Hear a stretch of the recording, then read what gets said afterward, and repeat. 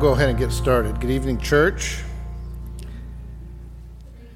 Greetings. So we're going to start off tonight a little different with a poll. Well, the message tonight is entitled Marriage, a Redeemed Cosmological Institution. But really we're going to be talking about the spiritual significance of the gender-specific commands that are found primarily in Ephesians 5, but we're going to bounce around as is our custom, and we'll also be in Genesis. But I wanted to start off by asking how many of you, and you can wait to hold up your hand until we're done, but how many of you are either married, you are seeking to be married, you have been married, or you know somebody that's married? Raise your hand. Okay. All right. For the one that didn't raise their hand, see me after.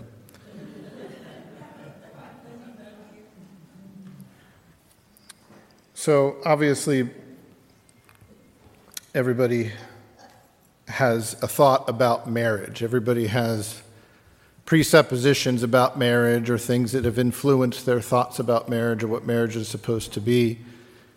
And we've been talking about how this pro-homosexual and transgender movement that's sweeping the Western world is rooted in the railing against the distinctions of God that God has created.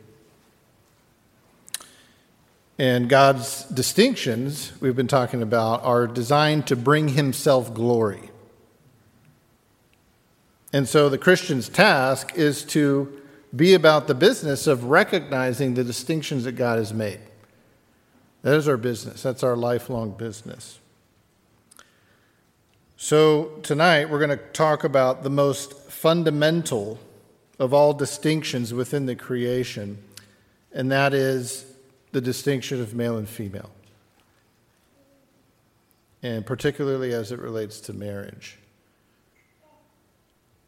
So let's go to the Lord in prayer and ask him for our blessing. Father in heaven, we come before you and we exalt your holy name.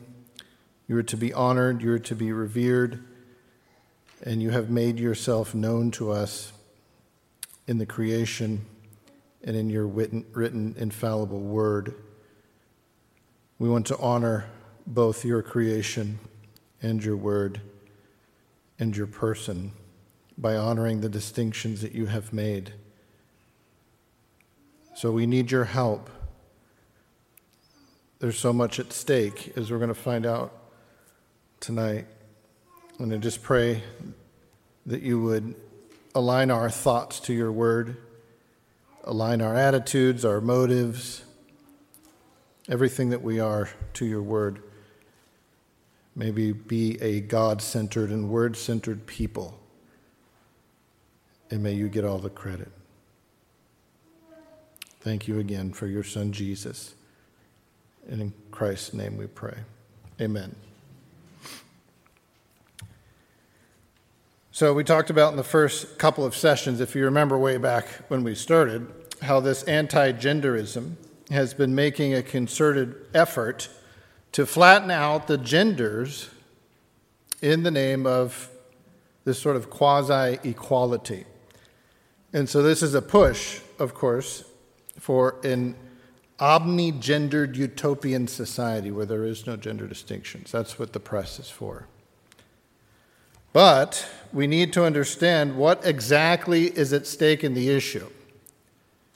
The threat to the freedoms that we enjoy of religion and the integrity of the family and all this, well, it pales in comparison to how this pro-sexual perversion will negatively impact the message of redemption. In case you missed that, let me say it again. The threat to the freedoms we enjoy of religion and the integrity of the family, it pales in comparison to this pro-sexual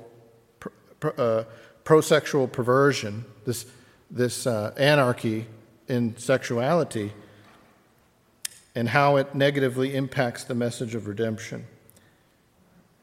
And so really that's kind of the task before us tonight, is explaining that, unpacking that. How is that? Well, the patriarchal authority of God the Father is central in redemption. Transgenderism is not solely a push for redefining sexual and gender boundaries, but it also is the rejection of male and female as the image of God. It is also a philosophy about destroying male patriarchy, male headship. And this perversion deliberately strikes at the heart of the gospel, because propitiation is accomplished in a Trinitarian manner. What do I mean by that? Well, in redemption, God sends the Son procures that redemption, and the Holy Spirit applies that redemption. So this is what is known as the covenant of redemption, or agreement of redemption. So the purpose of marriage, the Bible sets forth a few purposes for marriage. One is procreation, one is companionship, and the other is redemption.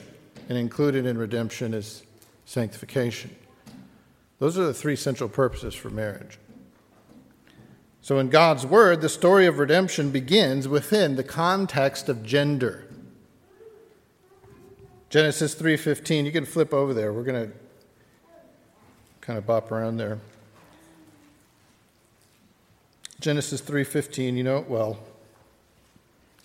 And I will put enmity between you and the woman, and between your seed and her seed. He shall bruise you on the head, and you shall bruise him on the heel. This is what I want us to see here. Don't miss this. The fruit of the womb is the product of two becoming one flesh. So from this marriage, the first marriage, right, of Adam and Eve, will come a male child. That will be your ruin, God tells the snake, right, the serpent. This coming male child is going to be your ruin. The fruit of the womb of the first marriage is going to destroy the serpent. The devil hates marriage. He's against marriage. He's after marriage. He is doing everything he can to pervert it, to conceal it, to hide its purpose. So also consider the formation of Adam's bride. Let's look over, just flip over to the previous chapter, in chapter 2.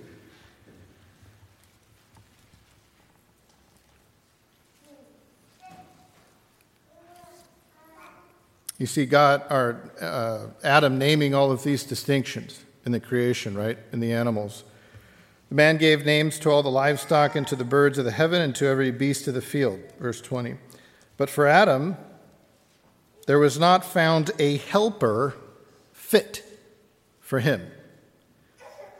So the Lord caused a deep sleep to fall upon the man, and while he slept, he took one of his ribs and closed up its place with flesh. And the rib that the Lord God had taken from the man, he made into a woman and brought her to the man. Then the man said, "This at last is bone of my bones and flesh of my flesh. She shall be called woman, because she was taken out of man." So actually, it's very emphatic that the picture is that Adam says, finally, Lord, there's a helper fit for me. So he's just overjoyed. You know, he's been going through naming the animals, and he sees, you know, they have this corresponding sex for each animal, and he is recognizing as he's doing this that there's no one fit for him. And so the Lord creates woman from the side of Adam. So consider the formation of Adam's bride. Eve's creation account prefigures Christ forming his bride, the church.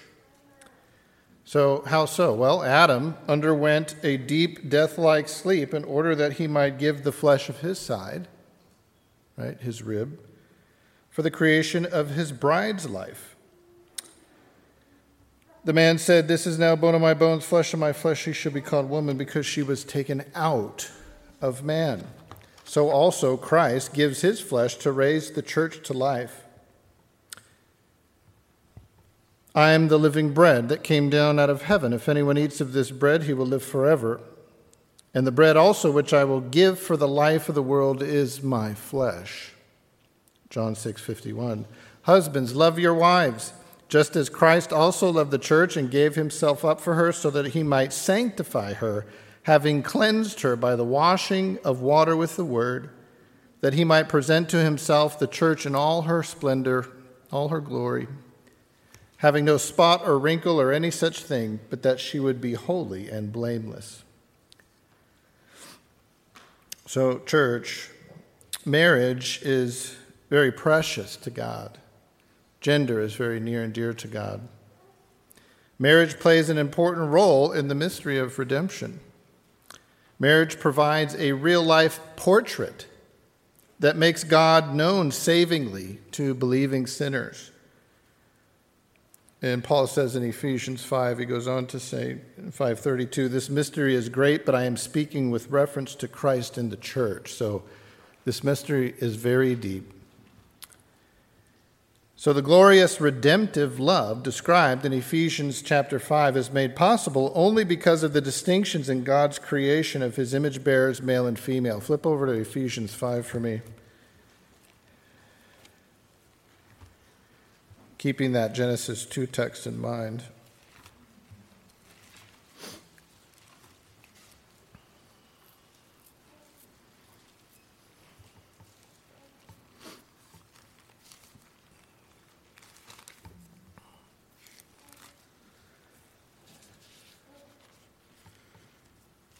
And you know this text very well.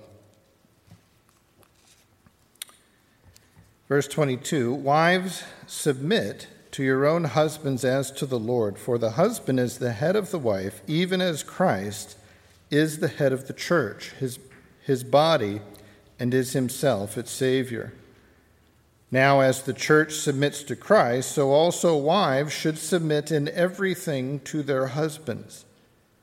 Husbands, love your wives, as Christ loved the church, and gave himself up for her, that he might sanctify her, having cleansed her by the washing of water with the word, so that he might present the church to himself in splendor, without spot or wrinkle or any such thing, that she might be holy and without blemish. In the same way, husbands should love their wives as their own bodies. He who loves his wife loves himself."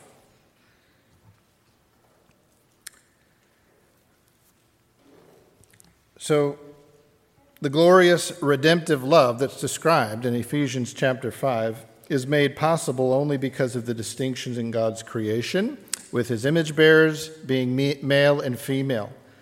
Christ's substitutionary death is the sphere with which our spiritual resurrection takes place. Believers are crucified with him, right? We have co-crucifixion, we have co-burial, co-vivification, we have co-resurrection, co-glorification. We are one in Christ. As Larry's was working through a couple of weeks ago, our union with Christ is multifaceted. And it's at the centerpiece of what we're talking about here. So as the husband dies to himself in the covenant of marriage, washes his wife in the word, protects her, cares for her, nourishes her sacrificially, he provides a picture of this propitiatory love and mysterious union that gives marriage a cosmic purpose in revealing the mystery of redemption. It's a picture, you see. So the covenant of marriage is designed to reflect this covenant of redemption that we mentioned. And likewise, as the wife submits her will to the will of her husband, she plays her role in demonstrating to a watching world how the church submits to her husband, the Lord Jesus Christ. You see, redemption is complementary. And so marriage is complementary. And this is all about the fittedness of one for the other. Don't squirm, English teachers. It's the fittedness. Christ and the church, man and woman union is only possible because of the fittedness of one for the other. You see? This is about distinctions, fitting together. So, let's look at that for just a moment. Think about how much of our affections for Christ turn upon his perfect fittedness to recover, to rescue, to raise his bride who is dead in her sinful corruptions. And we love the way that Christ saves, don't we? Right? As much as the devil hates the way that Christ saves, we love the way that Christ saves. And so much of our genuine Christian sanctification involves exalting Christ by continually matching his perfections to every aspect of our ruin. Like the first marriage, as we read in Genesis 3:15 in the seed, the gender distinctions of male and female in the covenant of marriage provide a context for understanding the gospel. And that's what we want to grasp. We as believers are to always be about the business of matching the dimensions of Christ's saviorhood with our sinnership. His work of redemption with our ruin. Consider Hebrews 7:26. For it was fitting for us to have such a high priest, holy, innocent, undefiled, separated from sinners and exalted above the heavens, who does not need daily, like those high priests, right, of the Aaronic priesthood, to offer up sacrifices first for his own sins and then for the sins of the people, because this he did once for all when he offered up himself. Christ is the perfect man for the perfect sinner. Amen? The greatest love story in time or eternity is unfolding in redemptive history. God the Father has chosen a bride for his Son. In eternity past, before the creation of the universe, there was an agreement among the members of the Godhead. By the way, you can read about this in John 17, Ephesians 1. The Son of God will be given a people without number from every tribe, every tongue, every nation. These individuals will be formed into a new humanity, fit to be wedded to God. And it might help us if we sort of put this, if we could take a little liberty and put it into a conversation between the Father and the Son in eternity. We could say it like this: my son, there will be a problem. Your bride, well, she's going to hate you. She will be dead in sin and corruption. And the only way for you to win and woo and redeem her is to become the last man. In so doing, you will take on her legal guilt, her death and separation and deserved wrath. This will be a guilt and penalty transfer. You will have to go so low as to be tormented and killed, even killed on a Roman cross. You will go so low as to become a human corpse, carried to a stone tomb by sinners. But your death will be her life. You will grant her a new heart, and thereby you will draw out her redemptive love for you. You will be able to say to her, you are bone of my bone, and you are flesh of my flesh. For mystery of mysteries, the church was taken out of the side of Christ. And this is why gender matters so much to God. It is central in God's story of divine redemption. The church, she is in for tough times ahead, as we've been talking about. There's going to be continued pressure upon believers. It will increase as this gender and sexual anarchy continues to steamroll and gain traction. And it's going to be, unfortunately, it looks like it may be completely normative in the culture and the church. Liberalism, churches are defecting on this very issue. They've been doing it for a long time, and they continue to do it. And they've taken a very egalitarian stand. Egalitarian essentially means that there is no distinctions. There is no created distinctions. The men and women are essentially alike, and that through roles that they play and these kinds of things in the home and in the church, well, this is a function of simply giftedness or talents, and it's not rooted in the actual creative distinctions that God has made. That is what is being adopted by churches every single day, more and more. So, with this Genesis 3:15 tucked in our minds, the fruit of the woman that would crush the head of the serpent is the product of holy matrimony. So in like manner, in a God-fearing society, traditional marriage is ordered for the welfare of the child, to raise up spiritual offspring, little arrows. But under today's new morality, marriage is oriented to the emotional bond of the couple. You see, that's how the devil is able to sneak his homosexual agenda in. This legislation from the serpent allows for the perversion of same-sex marriage, but same-sex marriage is not private. It's not merely private. It was sold to us as a private thing, but it's not. For it devalues traditional marriage because the only way to enshrine same-sex marriage is by changing the meaning of marriage. The legitimization of homosexual marriage means the delegitimization of traditional marriage, and the nuclear family and the rest goes down the line. All the building blocks of society start to fall apart. So persecution is coming, and as one shepherd warns, quote, "The real church, those united to Christ who are ruled by his infallible word, will be marginalized as an impediment to the progress of society," unquote. We need to understand that marriage is a glimpse of how God unites himself to the elect. It's a glimpse, it's a picture. So the gender-specific commands that we read about in Ephesians 5, this is where the church comes in. This is where the church comes in. The manner in which Christian marriage typifies Christ's relationship with his church is multifaceted. It's very complex. Paul describes it as a mystery. It's a mystery that we cannot exhaust in this life.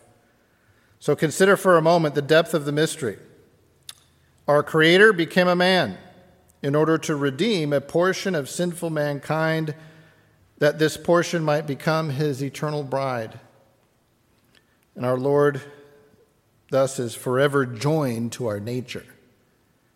He has taken on a body of dust that he might be glorified in that body and thereby glorify his human bride. So divine nature is forever wedded to human nature in the person of Christ, that redeemed humans might forever be united to God and glorified in their head. This is what it means to go from dust to glory. So the greatest wedding in the cosmos is yet still future. All the elect before us prepared for it. Heaven itself is defined by this cosmic union, it's yet to come. Redeemed individuals will be seated above the angels in glory as God's eternal helpers or companions, as Christ's beloved bride. The great marriage supper of the Lamb, described in Revelation 19, will inaugurate the consummation of God's purposes in salvation. We shall be raised to the honor and glory of Christ's estate by virtue of our union with him, you see. So on that day, all of the bride's corruptions will fall to the ground in an instant. She will be clothed in white and will be without spot or wrinkle. And God the Father will present her, clothed in splendor and glory, spotless, made ready for her husband. She'll be given to the Son of God in a cosmic wedding ceremony to be witnessed by the holy rational universe. I would say this mystery is profound.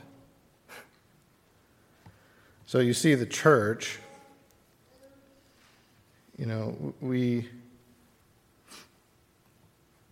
we have failed to understand this properly. God's great undertaking to redeem a portion of humanity, to make them fit to wed his Son, encompasses a plan that precedes time. In eternity past, God planned our redemption in his eternal counsels. An agreement within the Godhead, and the names of the elect were recorded in God's wedding registry. That happened when the Father chose a bride for his Son. So there is no higher earthly picture of the redemptive relationship between the Lord and his church than marriage. So this is a game changer for the church. It's a game changer for how we see not just marriage, but how we see our own marriage, how we see the inner workings of our family life, how we see the inner workings of our family life, our family life within the church and within society as well. Marriage is characterized by sacrificial love and wholehearted submission. They glorify God because they reflect the perfection of love and the future glory between the Lord and his bride. So therefore, a spirit-filled marriage relationship that fulfills the redemptive commands of Ephesians 5 that presents a very powerful picture, a very peculiar and powerful picture to a watching world. The perfect model and pattern for earthly marital union is the oneness that's inherent in the Christ-church relationship. You see, God officiated the very first wedding between Adam and Eve. He declared Eve to be bone of my bone, Adam said, bone of my bone and flesh of my flesh. The power and impact of a redemptive marriage relationship is contained in its ability to reflect the mystery of Christ and the church. And the devil knows this all too well. In our culture, marriage is trivialized into a mere social contract that exists for convenience. It's like a ditch you step into, you can step into it, you can step right out, right? A pothole. It's tailored to the felt needs of the individual. And our nation is increasingly becoming secularized day by day, and so we can expect that the institution of marriage will be increasingly stripped of meaning. No longer viewed as a divine institution and a divine covenant, and no longer a communicator of the mystery of redemption. You see, that's the thing we want to think through, that your home, within your family, within the nuclear family between you and your wife, right? Or if you're not married, this is for everyone, okay? But that is creating a picture. You're telling a story within your own marriage. It's far beyond who we are. It's far beyond just the pragmatics of life, right? This is telling a picture. It's telling a story. Scripture establishes the highest purpose for marriage to be far above our own desire for fulfillment. That's what the world is telling us, that it's really, marriage is about you. It's about your fulfillment. It's about your happiness. And it's no longer a communicator of this mysterious connection that Paul is talking about. So only the Spirit-filled, Spirit-enabled believer can fulfill the marital commands of Ephesians chapter 5. This is, Ephesians chapter 5, it's not for the world.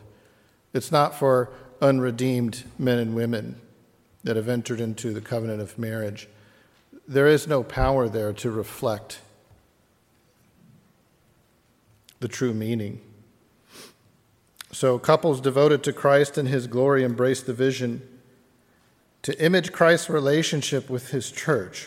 It is their purpose, by obeying Christ in their marriage relationships, to attest to the invisible, supernatural reality of Christ and his church in a holy marriage.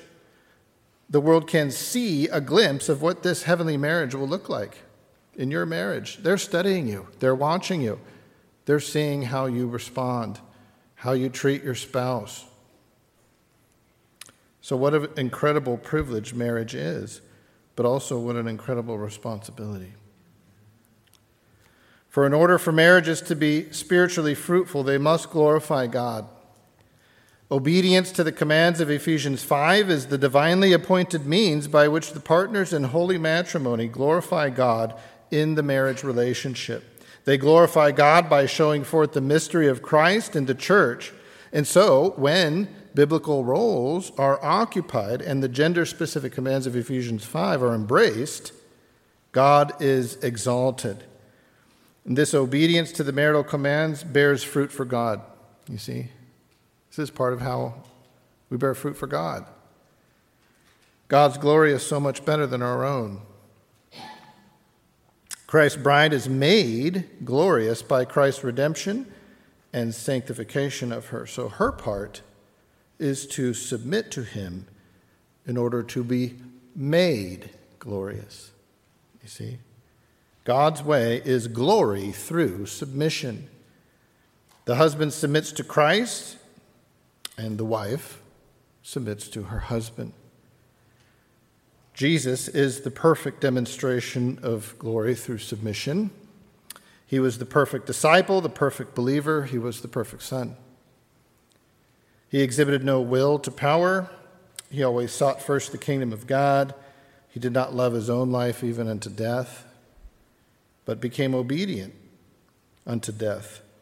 The Father's will was his meat and drink. Through trust and obedience, he submitted perfectly to him who judges righteously. He did not love all that was in the world, but overcame the world, and he lost his life for the sake of the gospel. He laid down his life for the sake of his bride. And I will betroth you to me forever. I will betroth you to me in righteousness and in justice, in steadfast love and in mercy. I will betroth you to me in faithfulness, and you shall know the Lord. Hosea 2:19 through 20. So this loving submission among equals is a splendid pattern, for it is inherent in the Godhead. A division of labor, a hierarchy of authority, and an honor among equals. This is the model for marriage. God's design for social order is built upon this truth of unity, equality, and diversity within the Godhead. And all three of those are covenantal, redemptive. It's all covenantal, redemptive language. It's no wonder the devil is able to dupe those virgins that didn't take their oil with them. Those words resonate to the core of our being.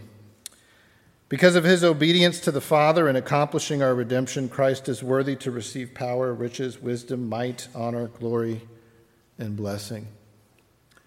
God highly exalted him and bestowed upon him the name that is above every name. So we need to understand that the church is powerless to make herself glorious. She's powerless. She's to submit to Christ. This is how she is to be made glorious. But the devil's lie has always been about self-glorification. It's a big seller today. The world offers this narcissistic approach to importance and is demonstrated in feminism, which is the female attempt to self-glorify. And it is demonstrated in machismo, feminism's counterpoint, right? This aggressive and exaggerated chauvinistic pride. But both are utterly impotent. The path to glory is modeled by the relations within the Godhead. Glory only comes as a byproduct of submission to the glorious one. If this is true of our sinless Savior, then the question is, how much more true is it of us? This is why, in heaven's eyes, submission is a love word. To the world, it's an antagonistic, foul word. But to the church, submission is a love word, for submission is the surrender to God's love. It is devotion to the one who holds you in his heart. Christ's love to the Father is seen in his submission. Christ's obedience that led him to Calvary declares both his love for the Father and for the church. The Savior's heart is fixed upon the joy that he will forever experience with his glorified bride. Yes, God delights in his bride. When sacrificial love is joined to submission, glory is the result, and it is Christ who sets the pattern. He loves sacrificially, he redeems, he sanctifies, and he glorifies his church. So Ephesians 5, which we read, downloads for us these spiritual, eternal truths and puts them in the form of gender-specific commands. So what we don't want to do is look at this as strictly as a precept.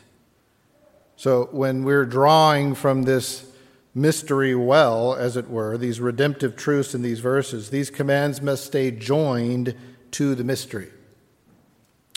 If they don't, then they will dissipate and the church will fold into either legalistic do's and don'ts or egalitarianism.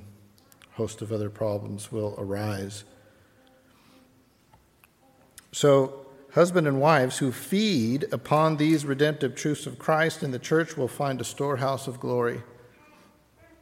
And we're going to need a storehouse. If you're married, you need a storehouse of glory to draw from.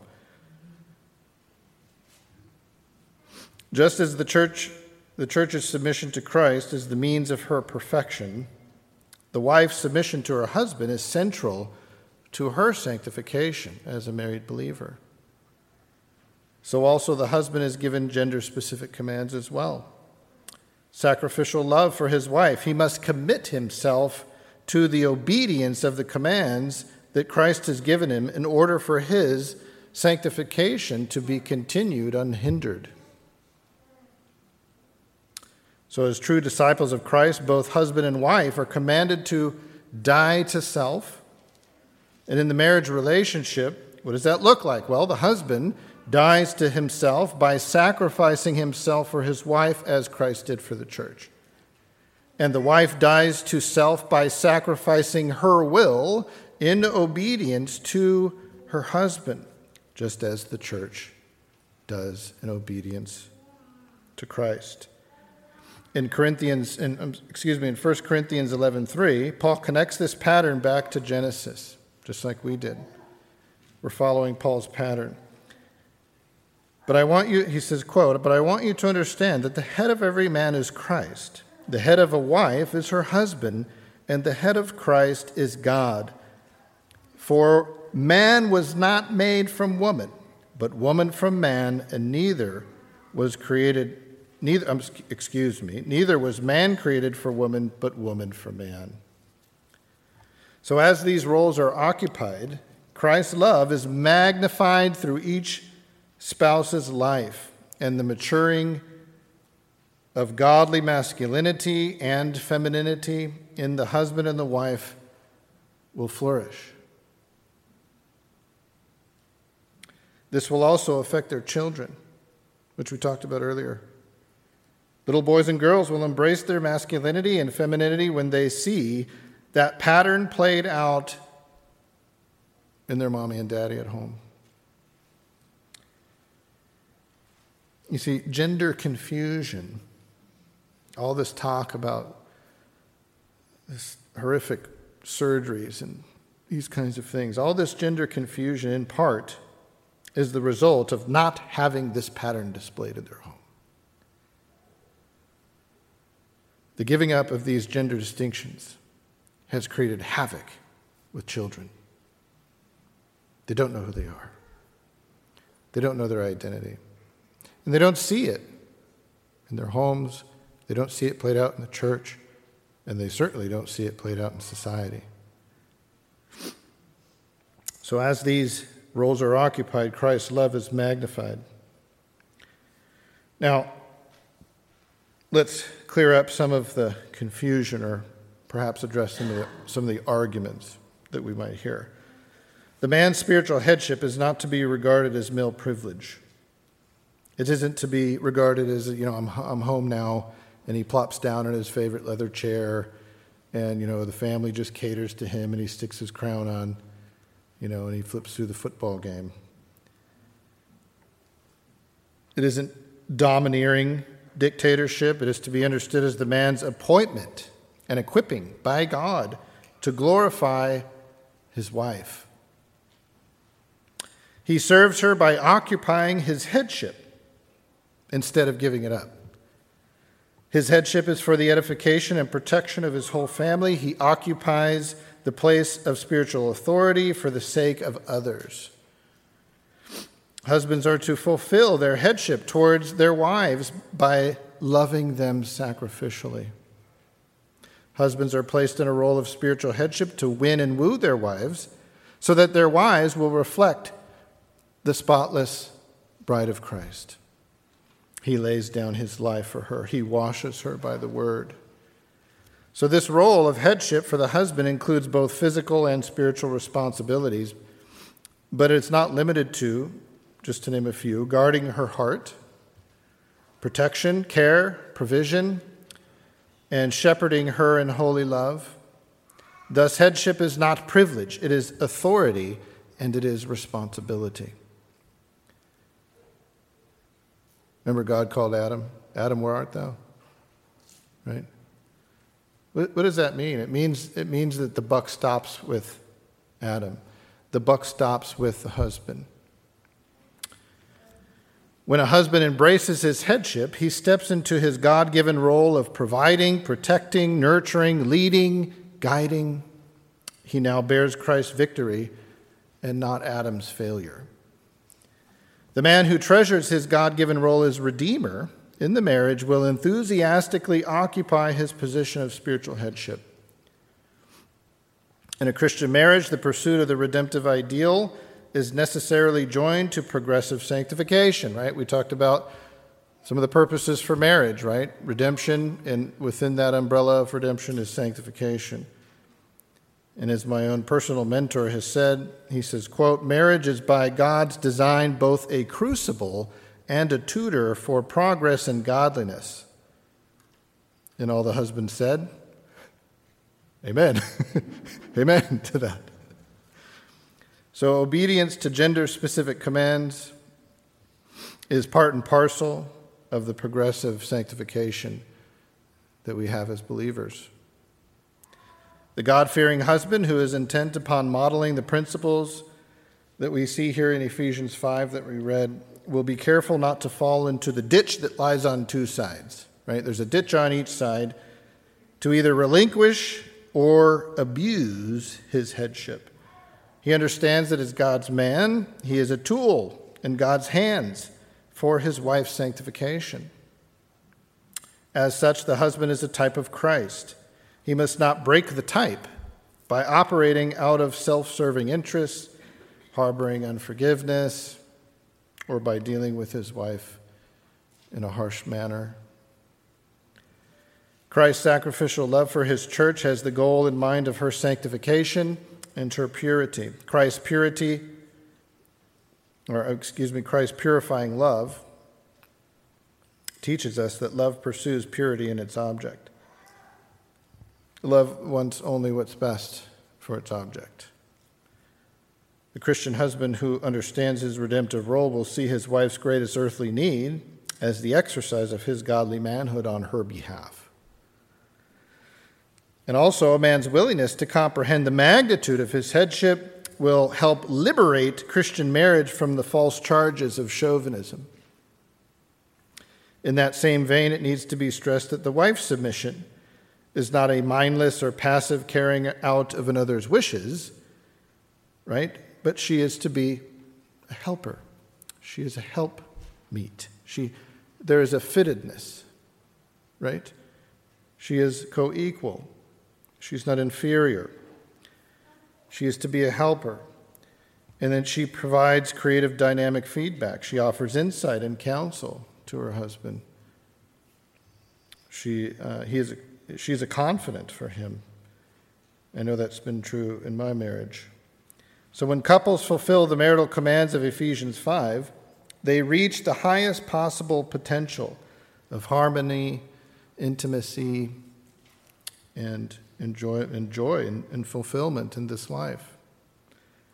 The fulfilled woman of Ephesians 5 is one who is cherished, she is nourished, she is provided for, and she is loved sacrificially. If the husband is to have, let's put it this way, if he has to constantly be telling his wife who the head of the house is, then he's not the head, right? The husband should exude that headship. It should be known in his loving actions and care for his bride. You see, wives are desperate for leadership, and in the absence, they will be tempted to take on a role that does not glorify God if he is not the head. So it is likewise important that a wife sets her husband free to make her glorious. The wife as well as the husband must see their marriage through the lens of redemption. And when obeyed, the commands of Ephesians 5 and others, they put an end to the challenging, resisting, and contesting that is so prevalent in earthly marriages. The attitudes and actions of Ephesians 5 are directed at our spouses, but ultimately they are Godward in direction. They're directed towards God. We please Christ first in order to please our spouse.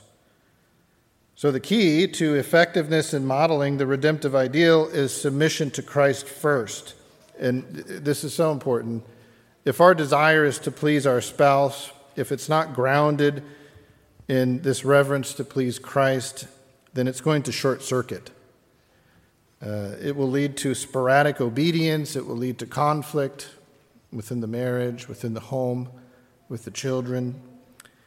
So Christ must be our chief evaluator. And if he's not our chief evaluator, who do you think by default thus will become our chief evaluator? Our spouse. Our spouse. For the woman, she will become a doormat, or she will begin to take matters into her own hands. For the husband, it means passive, weak deferring to his wife's will. So we need to join this great mystery to Christ, that our objective is to please him first, and it will protect us from our own sin natures, and it will also protect us from the sin natures of our spouses. So our submission to Christ is the source of all of our spiritual strength. We honor Christ and we enjoy fellowship with him when we live to please him by obedience to his marital commands. So, we've lost this robust redemptive theology, and it's done a number on Christian marriages. We have lost this, and it's been a relentless pressure. There's been a lot of pressure coming. There's pressure from outside. There's also pressure from within. And we have this lower, unredeemed nature, right? It's led to passive, weak. In the case of men, it's led to passive and weak and feminized men. In the case of women, wives, it's led to them to distrust their husbands. It's led to them trying to take matters into their own hands to protect themselves.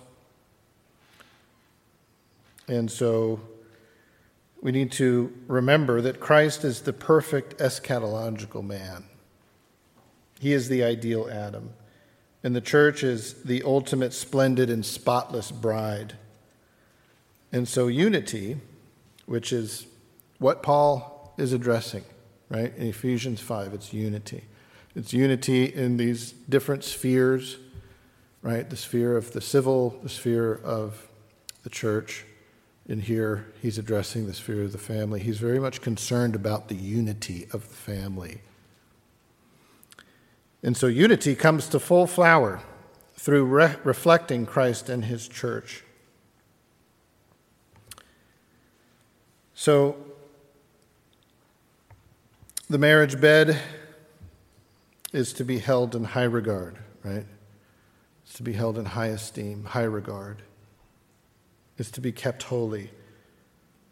It is the holy of holies, as it were, of the nuclear family.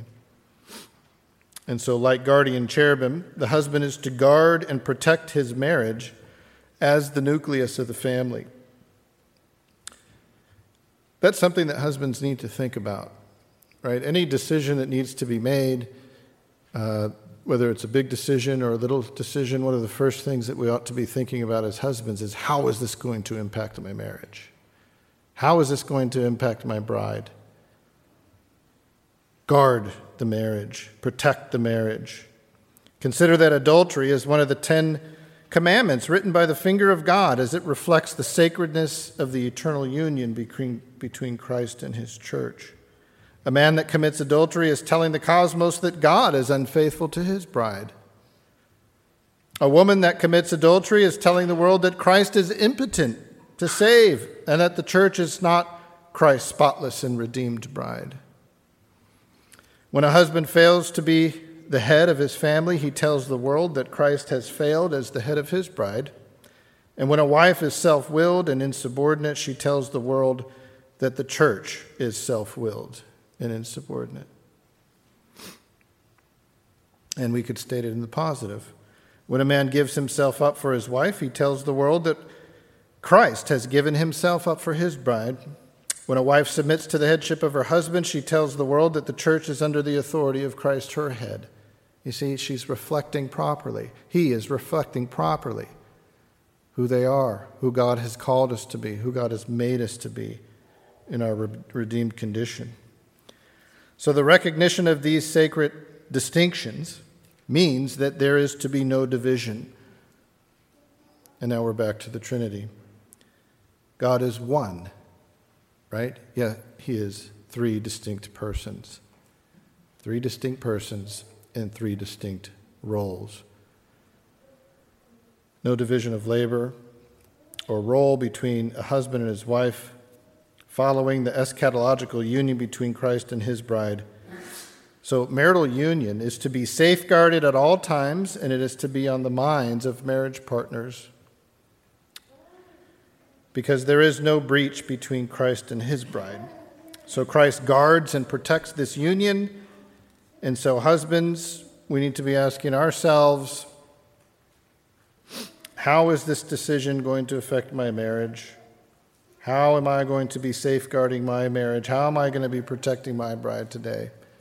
And for women, how am I going to submit to my husband and set my will upon the altar unto his will? So listen to this quote. We'll end here in a few minutes, but listen to this quote from Gregory Beale. When problems arise in the marriage, husbands and wives need to remember that there is an ultimate redemptive historical purpose for marriage that transcends their own human relationship. As husbands unconditionally love their wives, and as wives respond to this love and submission, they are actors on a redemptive historical stage, performing a play before the onlooking rational universe. As husbands and wives fulfill their roles on this stage in the way God has designed, their roles are an object lesson to the watching world that Christ has left his Father to love and become one with his bride, and that those who respond in faith can become a part of this corporate bride. In doing so, people will leave the sphere of the old world and enter into the new. When conflict enters the marriage relationship and division begins to occur, both partners need to remember that they have covenanted with each other before God to love each other, to remain loyal to that covenant, to strive towards unity, and to maintain the peace of the new creation of which they are a part. How beautiful. And what he's essentially saying is that the heart of Christian marriage is this new creational ethic that has the ultimate purpose of pointing to the relationship of Christ, the last Adam, and to the church, the new Eve, in the new creation. So, that said, I wanted to step off just for a second and talk about, with maybe our last 5 minutes, what potential problems can occur when we fail to honor these gender-specific distinctions. What are some of the pitfalls? What are some of the problems? And I'll give you just a couple while we have time, but the ordo agape, the order of love. When we fail in meaningfully recognizing these distinctions in our marriage, the order of love becomes disrupted. What do I mean by that? The love of God flows through Christ to the church. Love flows from God to man, to the wife, to the children. The husband is to love his wife as Christ loves the church, so she is fit by God to receive his love through the husband. So there's mystery here. The experience of the love of God is designed to flow like a channel of love, not from the wife to the husband, but from the husband to the wife. Now, don't misunderstand what I'm saying. I'm not saying that a woman, a bride that has a husband, can't experience the love of God directly herself. I'm not saying that she can't read her Bible. I'm not saying that she can't pray to God. What I'm saying is that the pattern through the Scripture is that love flows from the husband to the wife. That is the pattern. So, let me give you a practical example. I had to learn this in my own marriage, that, my natural response as a man is to, there's a problem, my wife has a particular problem, and she's not feeling loved, right? And so I want to give her 12 lessons on Christology.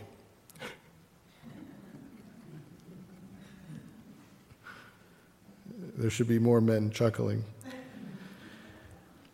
But you know what my wife wants? She wants me to model Christ to her. That's what she wants. She wants to experience the love of God in me. Now, I'm not saying we don't wash our wives with the word, we do, but we model it. We model it. That is how she is going to experience the love of God. So, the husband is to be a pillar of truth. He is to be the conduit of love into the family. And when he does that, there is sort of a small sovereign ethos that's created in the family where the members of the family can rest in. Children experience God's love through their father. So also, one of the pitfalls is self-protection. If a sanctified woman is not receiving divine love from her husband, her natural response will be to safeguard her heart. It will shut up like a trapdoor. And this mystery is involved in why it is that husbands are told to love their wives, right? You ever notice that? Wives aren't told to love their husbands. Wives are told to what? Respect their husbands. You see? Husbands are told to love their wives. So in imitating Christ's love for the church, the husband becomes a conduit for her to experience the love of God. If she's not experiencing that love, then she's going to clam up. There's going to be a blockage. When the man loves his wife, her fear subsides, she feels secure, and she feels wanted. And in like manner, the woman is to honor her head. She's to show respect and honor towards her husband. So it is no secret why the biggest complaint from wives is that they're not experiencing love from their husbands, and that the biggest complaint from husbands is that they're not being respected by their wives. These truths are tied to the telos of each gender, you see. So sin is an obvious problem. when it comes to this symbiotic relationship of mutual submission to the gender-specific roles, one of the dangers to marriage is buying the lie that through disobedience, freedom will come. Right?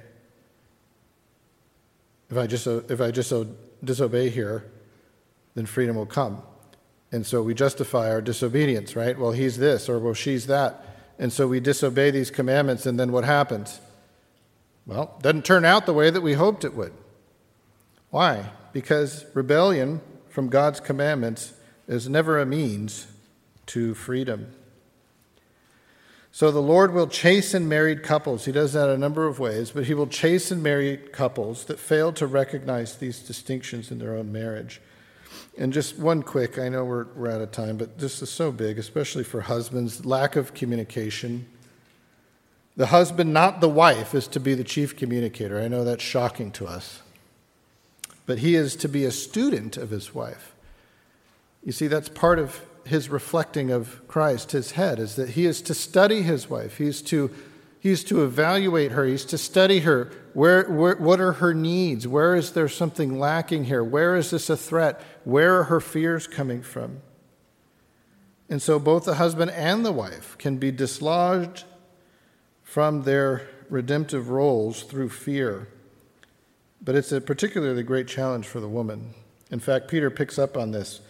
You remember in 1 Peter 3:6, he says, as Sarah obeyed Abraham, calling him Lord, and you are her children, if you do good and do not fear anything that is frightening.